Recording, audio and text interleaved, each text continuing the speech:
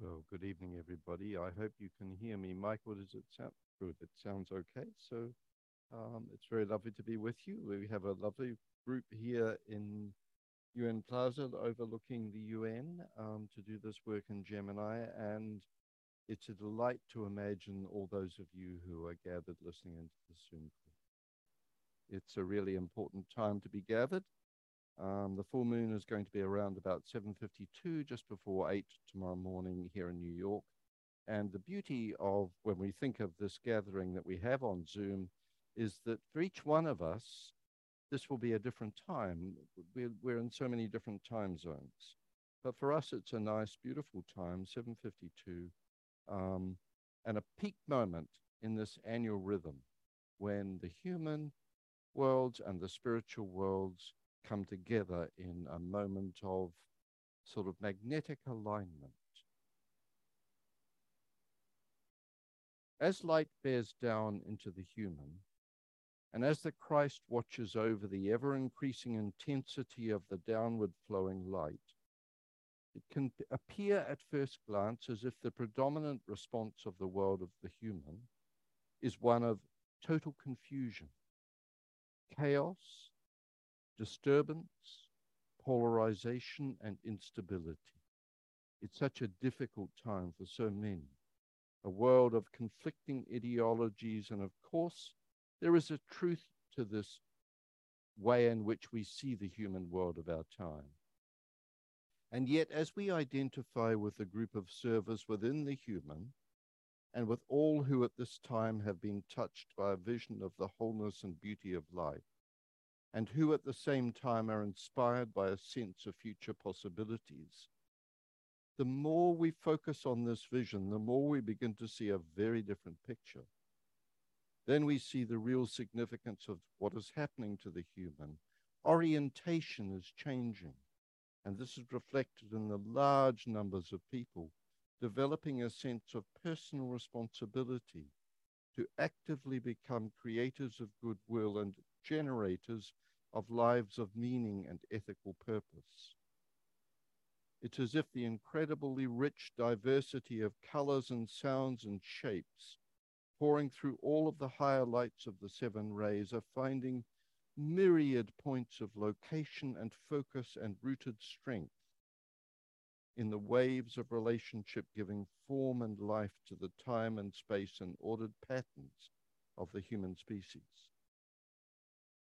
Looking out from the perspective of hierarchy, we might surely see that well-nurtured seeds of the new are now strongly rooted, sprouting fresh shoots in every area of life and in huge numbers of individual lives.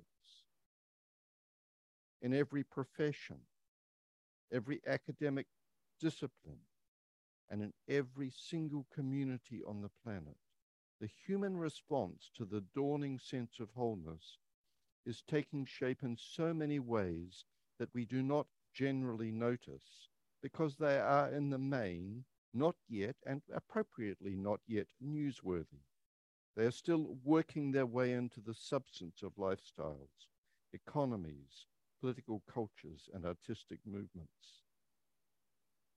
The full moons represent, in time, rhythmic points of intersection between the evolving human consciousness and those spiritual impulses that are in reality driving that evolution.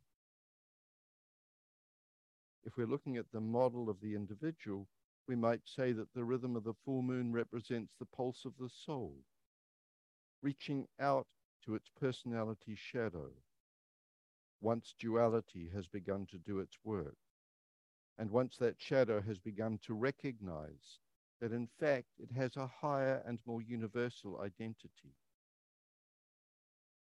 We can think of this pulse or breath as the triple light of the soul flows into and through the triple being of the personality.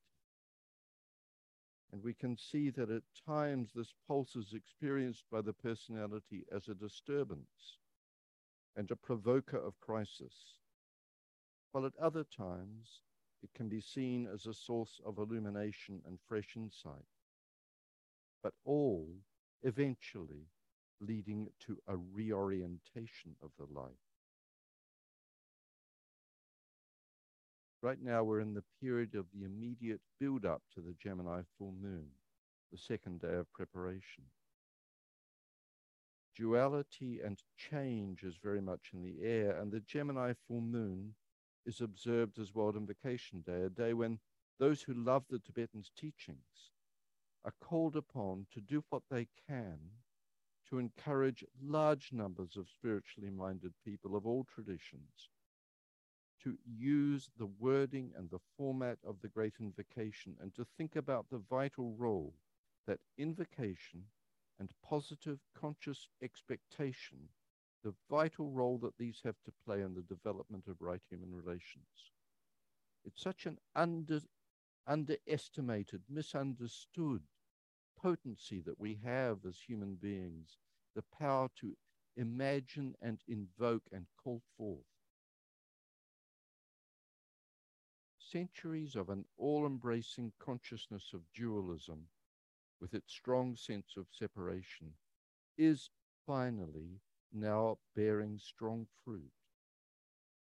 For this consciousness of separation and dualism is leading to an ever-increasing awareness of the existence of a higher, more inclusive and universal identity, where ideas of wholeness are encountered as living entities, radiating beauty, livingness, and of immediate personal relevance. And as this dawning sense of synthesis spreads through all the regions of human thought, we can see the wisdom of encouraging servers to engage with purpose and planning in the practice and the act of invocation, and in the practice of calling forth these higher potencies of love and light, calling them to reach into the intimacy of our human lives, relationships, and professions, to bring revelation, and to set off processes of transformation. The Great Invocation in its final form was given to humanity by the Tibetan on behalf of the entire hierarchy. And what made it especially significant was that it was given as a universal prayer for the human.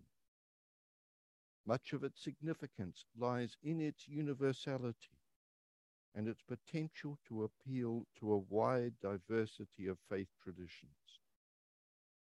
Inherent in its design and in its power is its potential to be used by millions of people across the globe, so that it can really bring to a point of focus a universal cry from the human to the divine for light on the way, for love to transform the heart, and for a higher will to guide ambition and perseverance and courage. Yet after it was originally put into the English language in 1945, through that most intense cooperation between the Tibetan and Alice Bailey, the commonly accepted meaning of some of the original words has changed, and this has affected the universal appeal of the invocation. In 1945, the word men was commonly accepted to refer to all human beings and to the entire human species. It really, apart from a very few pioneering thinkers, had no other meaning.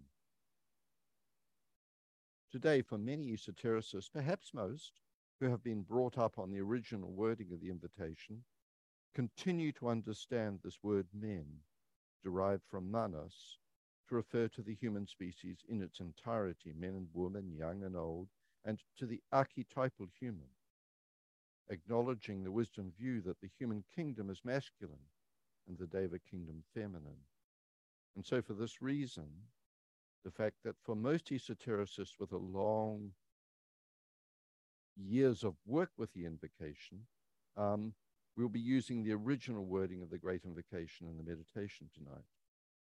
But the word men has been changed to human in the adapted invocation. And this has been done really in recognition of and response to the development of human consciousness, the development of the human, recognizing that the new language emerging from people of intelligent goodwill around the world is a result of a new balance emerging between feminine and masculine, and a growing concern to honor and respect the rights, freedoms, and responsibilities of every individual human being. This is a wonderful awakening and maturing of the human that is impacting so widely. Changing Christ to coming one in the adapted version of the invocation affirms and, more importantly, draws attention to the recognition, which was always inherent in the great invocation, that the one who is expected, known by many as the Christ, is not the Christ of one particular religion, not the Christ of Christianity, but is rather the Christ universal, often referred to today as the anonymous Christ, expected under different names by different cultures and faiths. As the Franciscan priest and ecumenical teacher Richard Rohr has written, Christ is not Jesus' last name. Long before Jesus' personal incarnation, Christ was deeply embedded in all things. And so let's pause for a moment while we align ourselves individually and as a group with the universal Christ and with the higher immortal self, standing in complete identification with the Christ, with the higher self. Can we silently affirm that in the waning of the personality, in the waning of the other self, I, the soul, grow and glow. In the waning of the separated personal self and of the separated group personality, the soul of the individual and the soul of the one group are all who are united in this meditative work grows and glows, and this glowing radiates through, transforms, and brings new life into the self and the myriad selves of time and space. So after a moment of alignment and reflection, we use together the adapted version of the Great Invocation, imagining as we do so the constant sounding of this call to the mind of God, the heart of God, and the will of God by people of goodwill from throughout the world, from now on throughout tomorrow, World Invocation Day.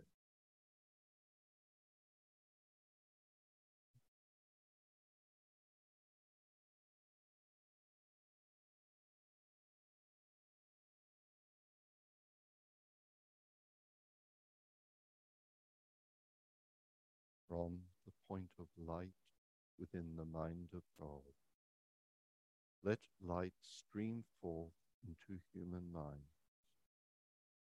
Let light descend on earth. From the point of love within the heart of God, let love stream forth into human hearts. May the coming one return to earth. From the center, where the will of God is known, let purpose guide all little human wills, the purpose which the masters know and serve. From the center, which we call the human race, let the plan of love and light work out, and may it seal the door where evil dwells.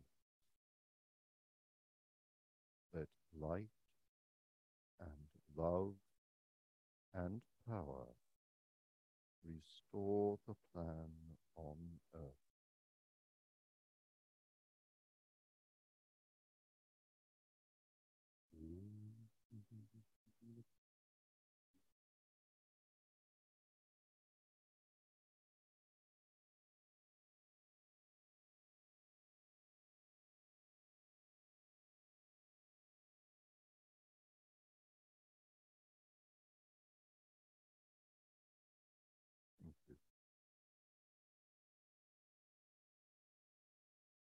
Esoteric astrology offers so many insights into the way we can understand the important role that the energies of Gemini are playing in humanity's response to this evolutionary incoming pulse of the plan of love and light. And one of these insights that seems especially relevant and significant right now is Gemini as the paramount influence in the four signs of the mutable cross: Gemini, Virgo, Sagittarius, and Pisces. This is a cross of energies that produce and decays words that constant flux and periodic change in time and space, which will provide a field of adequate experience for the unfoldment of the Christ life and consciousness.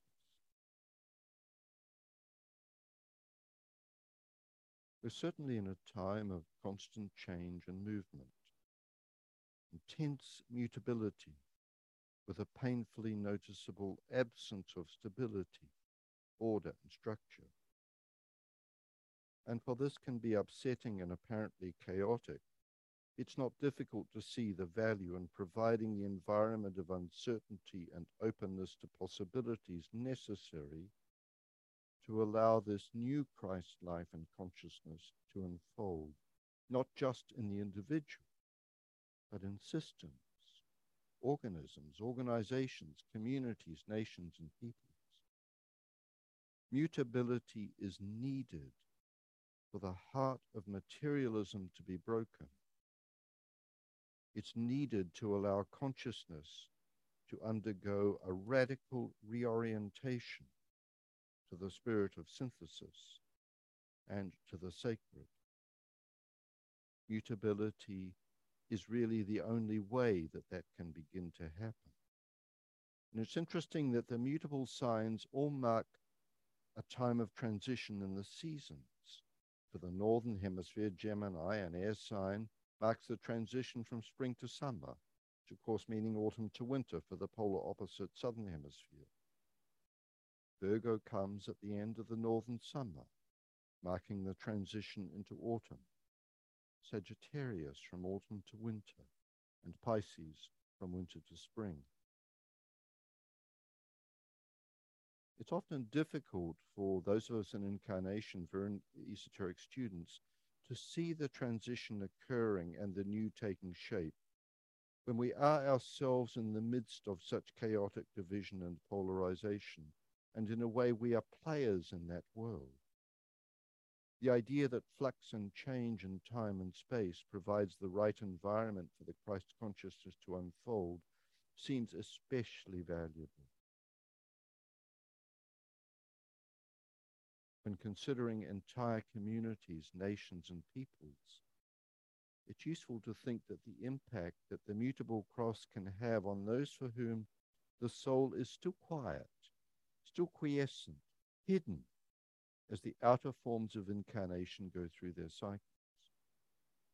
In this case, the mutable cross culminates in Gemini when the sense of duality, which remains basic and instinctual, begins to become a source of irritation and leads to a wish for order and stability, leads to a wish for the fixedness of the cross which lies ahead. And this is spoken of as a time when the mystical vision emerges and there is a faint flickering intuitive sense of the higher self. So that is one really important aspect of Gemini and of duality, of Gemini leading duality to this recognition of the other self that we need to be looking for in our cultures and societies. Signs of the popular cultures of the beginning stages of the awakening to a real living sense of the Christ. The other element that is equally important is in those increasing numbers of people in all cultures and nations in whom the soul is becoming or is already an active presence. In this group, certainly in the new group of world servers, in their tens of thousands, hundreds of thousands, mutability produces an ever-increasing awareness of the intuition and of a mind that is in growing relation with both the fourth and fifth kingdoms. And Gemini at this level provides the perfect conditions for the personality's responsiveness to soul impression and consequent stabilizing of the life on the physical plane. It's incredible to think that these two things are happening now at this time. Those who watched the session of the Arcane School Conference on Saturday last weekend from London will have seen the interesting discussion of the media led by the academic, the journalist and Arcane School student Alessandro Martinisi. He spoke of the ways in which the addiction to news from all the sources of social media and major news outlets has become such a source of disturbance to the psyche, and one could add a reflection of intense mutability.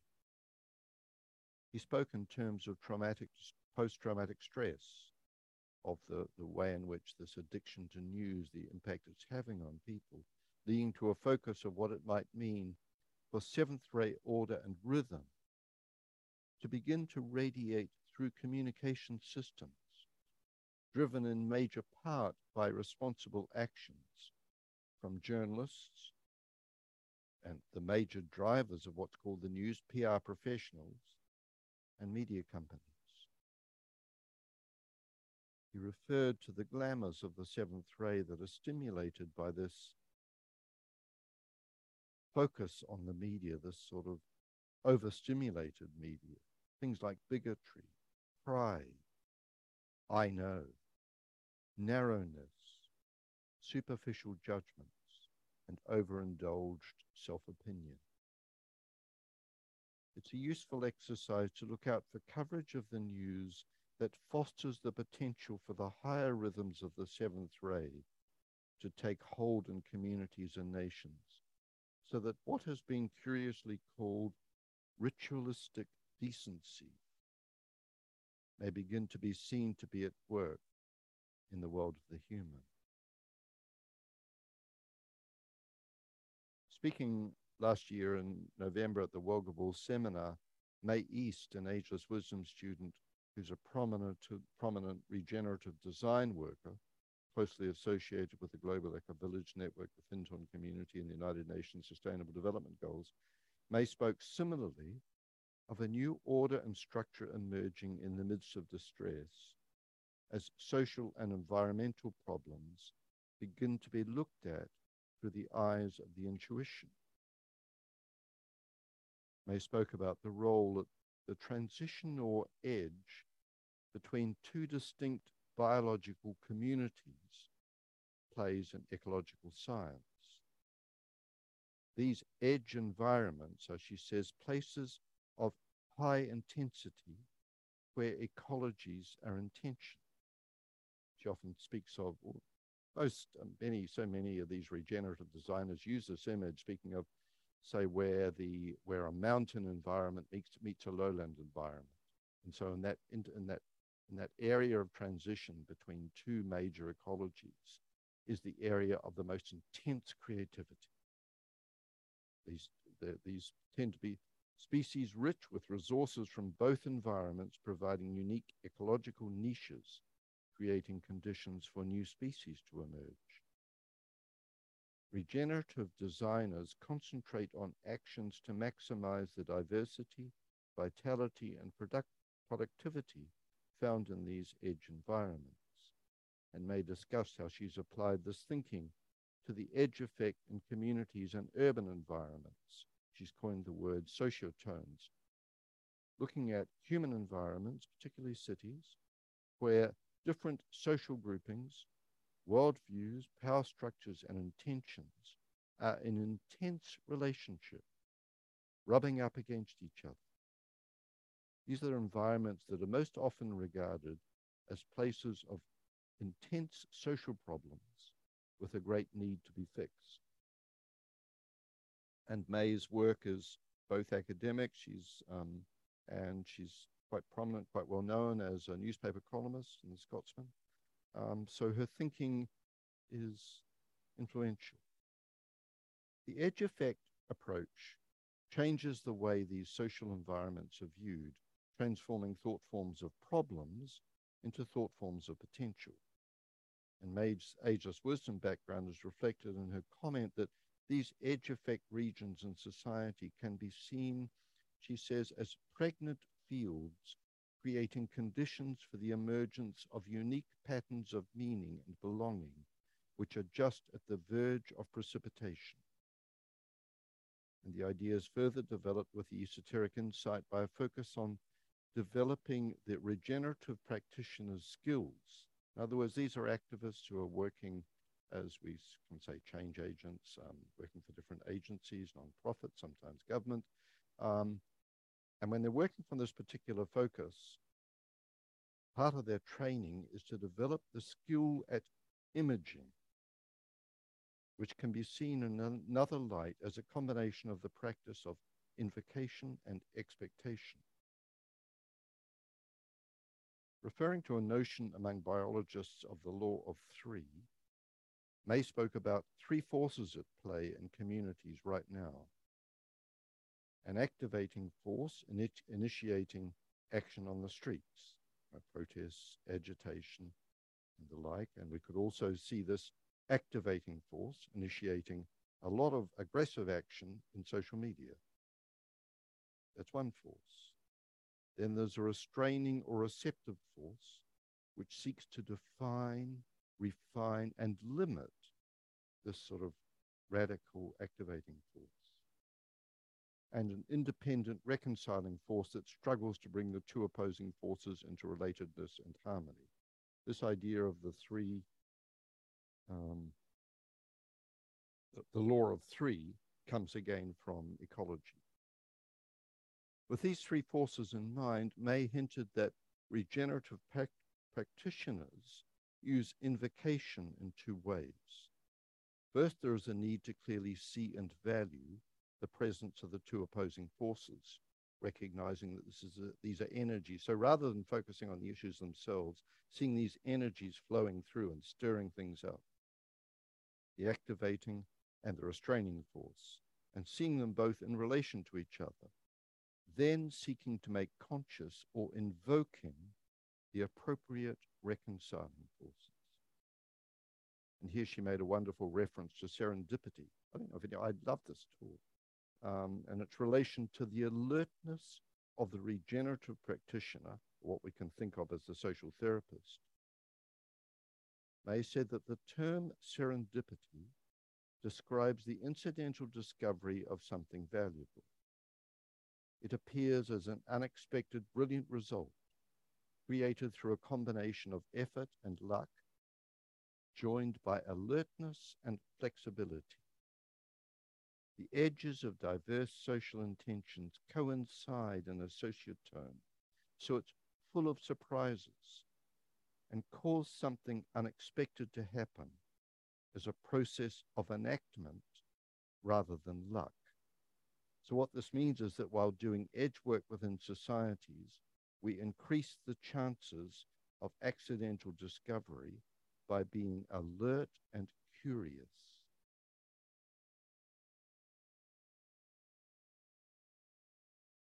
So may we work as esotericists in all of our work. This all makes me think of the environment in consciousness, where the new group of world servers reaches into hierarchy, and hierarchy reaches into the new group of world servants. And this area where all esoteric groups stand, if they're living, true, and real, on the edge between hierarchy and humanity. For it is the region of greatest intensity, where vitality and creativity are to be found. And what is more, the positive impact of the edge effect in ecology and society seems especially relevant to the idea of the mutable cross and the way in which the energies of mutability provide the right environment, in fact, the perfect environment for the Christ life and the Christ consciousness to take hold. When viewing the world through the lens of Gemini and the mutable cross, we do well to be alert and curious, to be on the lookout for serendipity and for unexpected signs of the Christ life to suddenly emerge. And as we do so, we practice the art of invocation.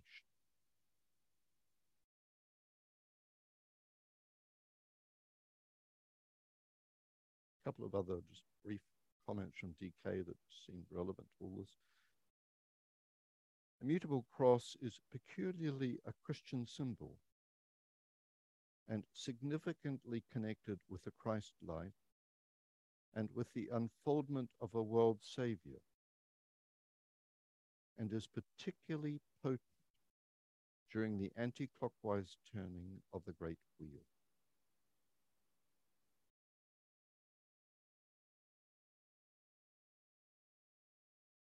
And Gemini is sometimes called the constellation of the resolution of duality into a fluid synthesis, governing as it does all the pairs of opposites in the zodiac.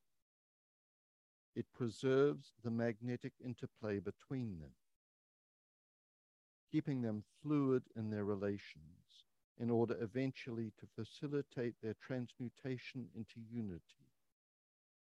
For the two must finally become the one.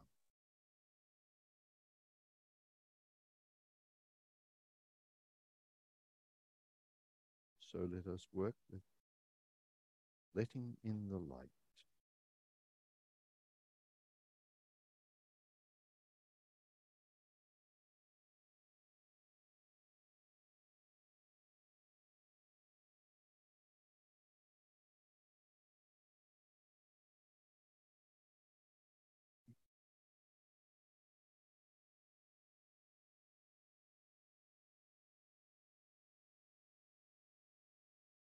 Group fusion. We affirm the fact of group fusion and integration in the heart center of the new group of world servants, mediating between hierarchy and humanity.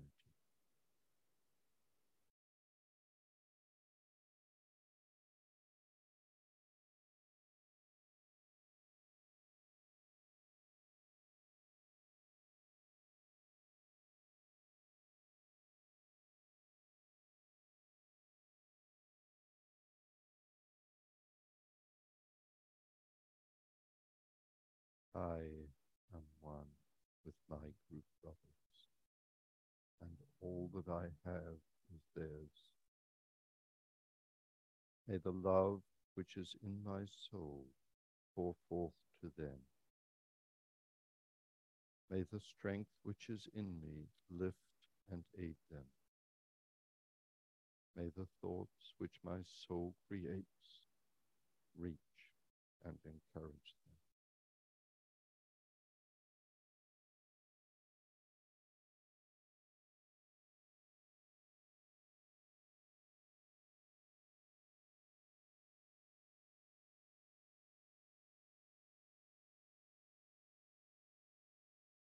Alignment.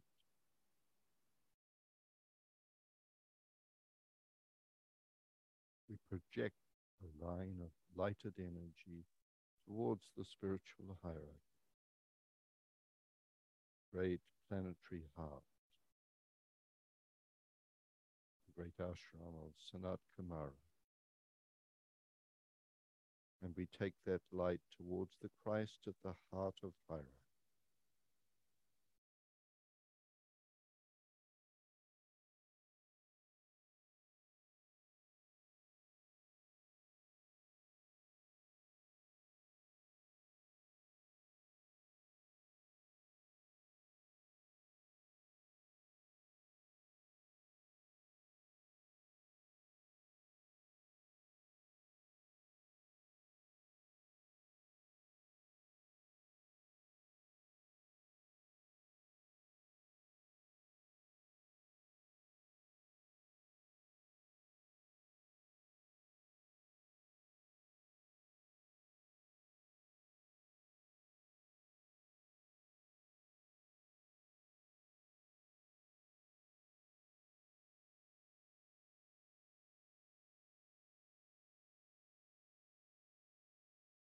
Extend the line of light toward Shambhala,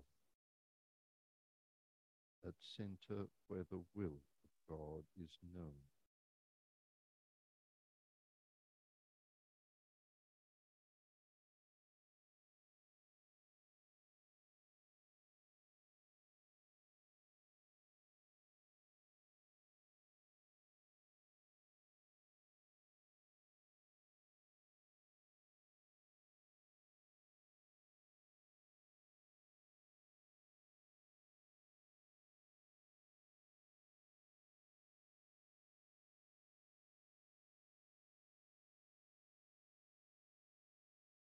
Higher into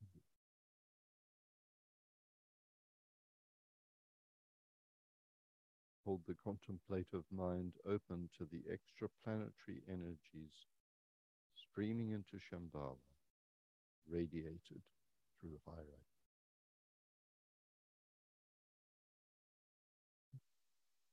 And see the three planetary centers, Shambhala, hierarchy, humanity, coming into alignment and interplay.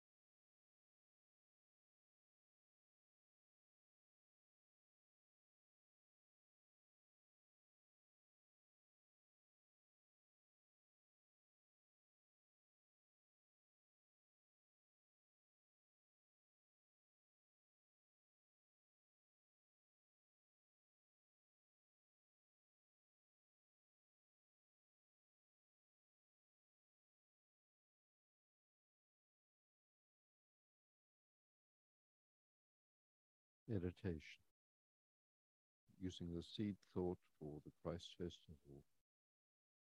I recognize my other self, and in the waning of that self, I grow and glow.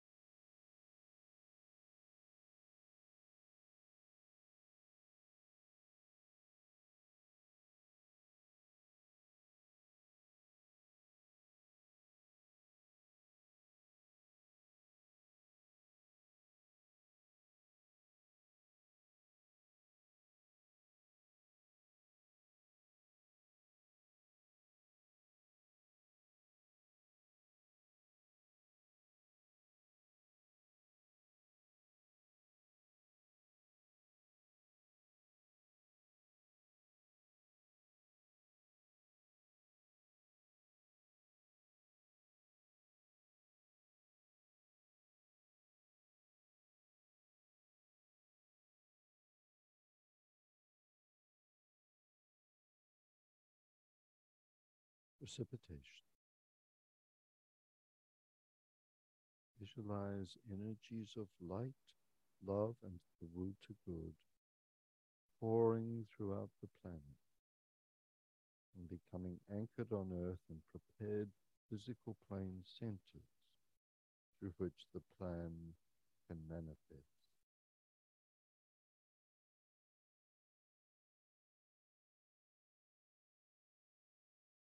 You see a six-fold progression of divine love as a sequence of energy precipitation.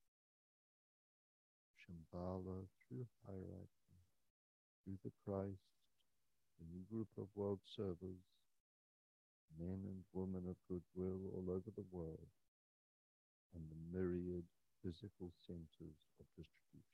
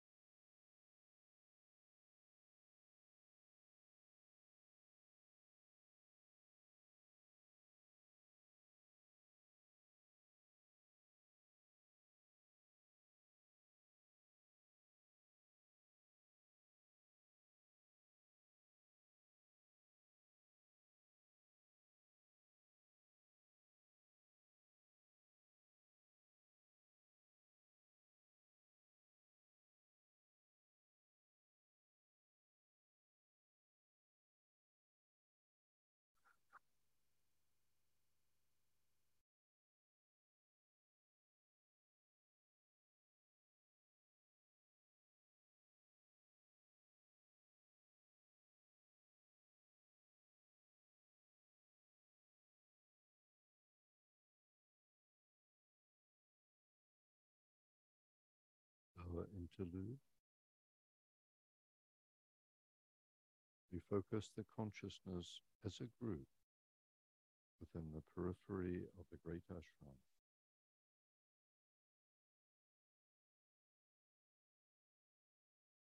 In the center of all love, I stand.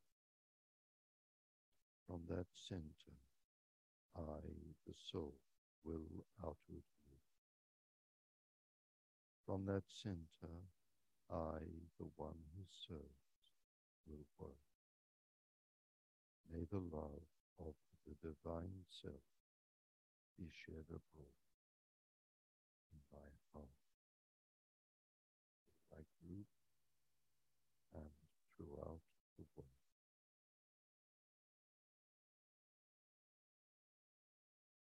Visualize this downpouring spiritual inflow released from Shambhala through the highlight, streaming into humanity through the prepared channel.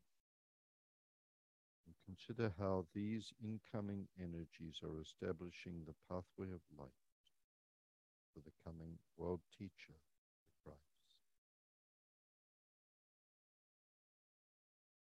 Christ.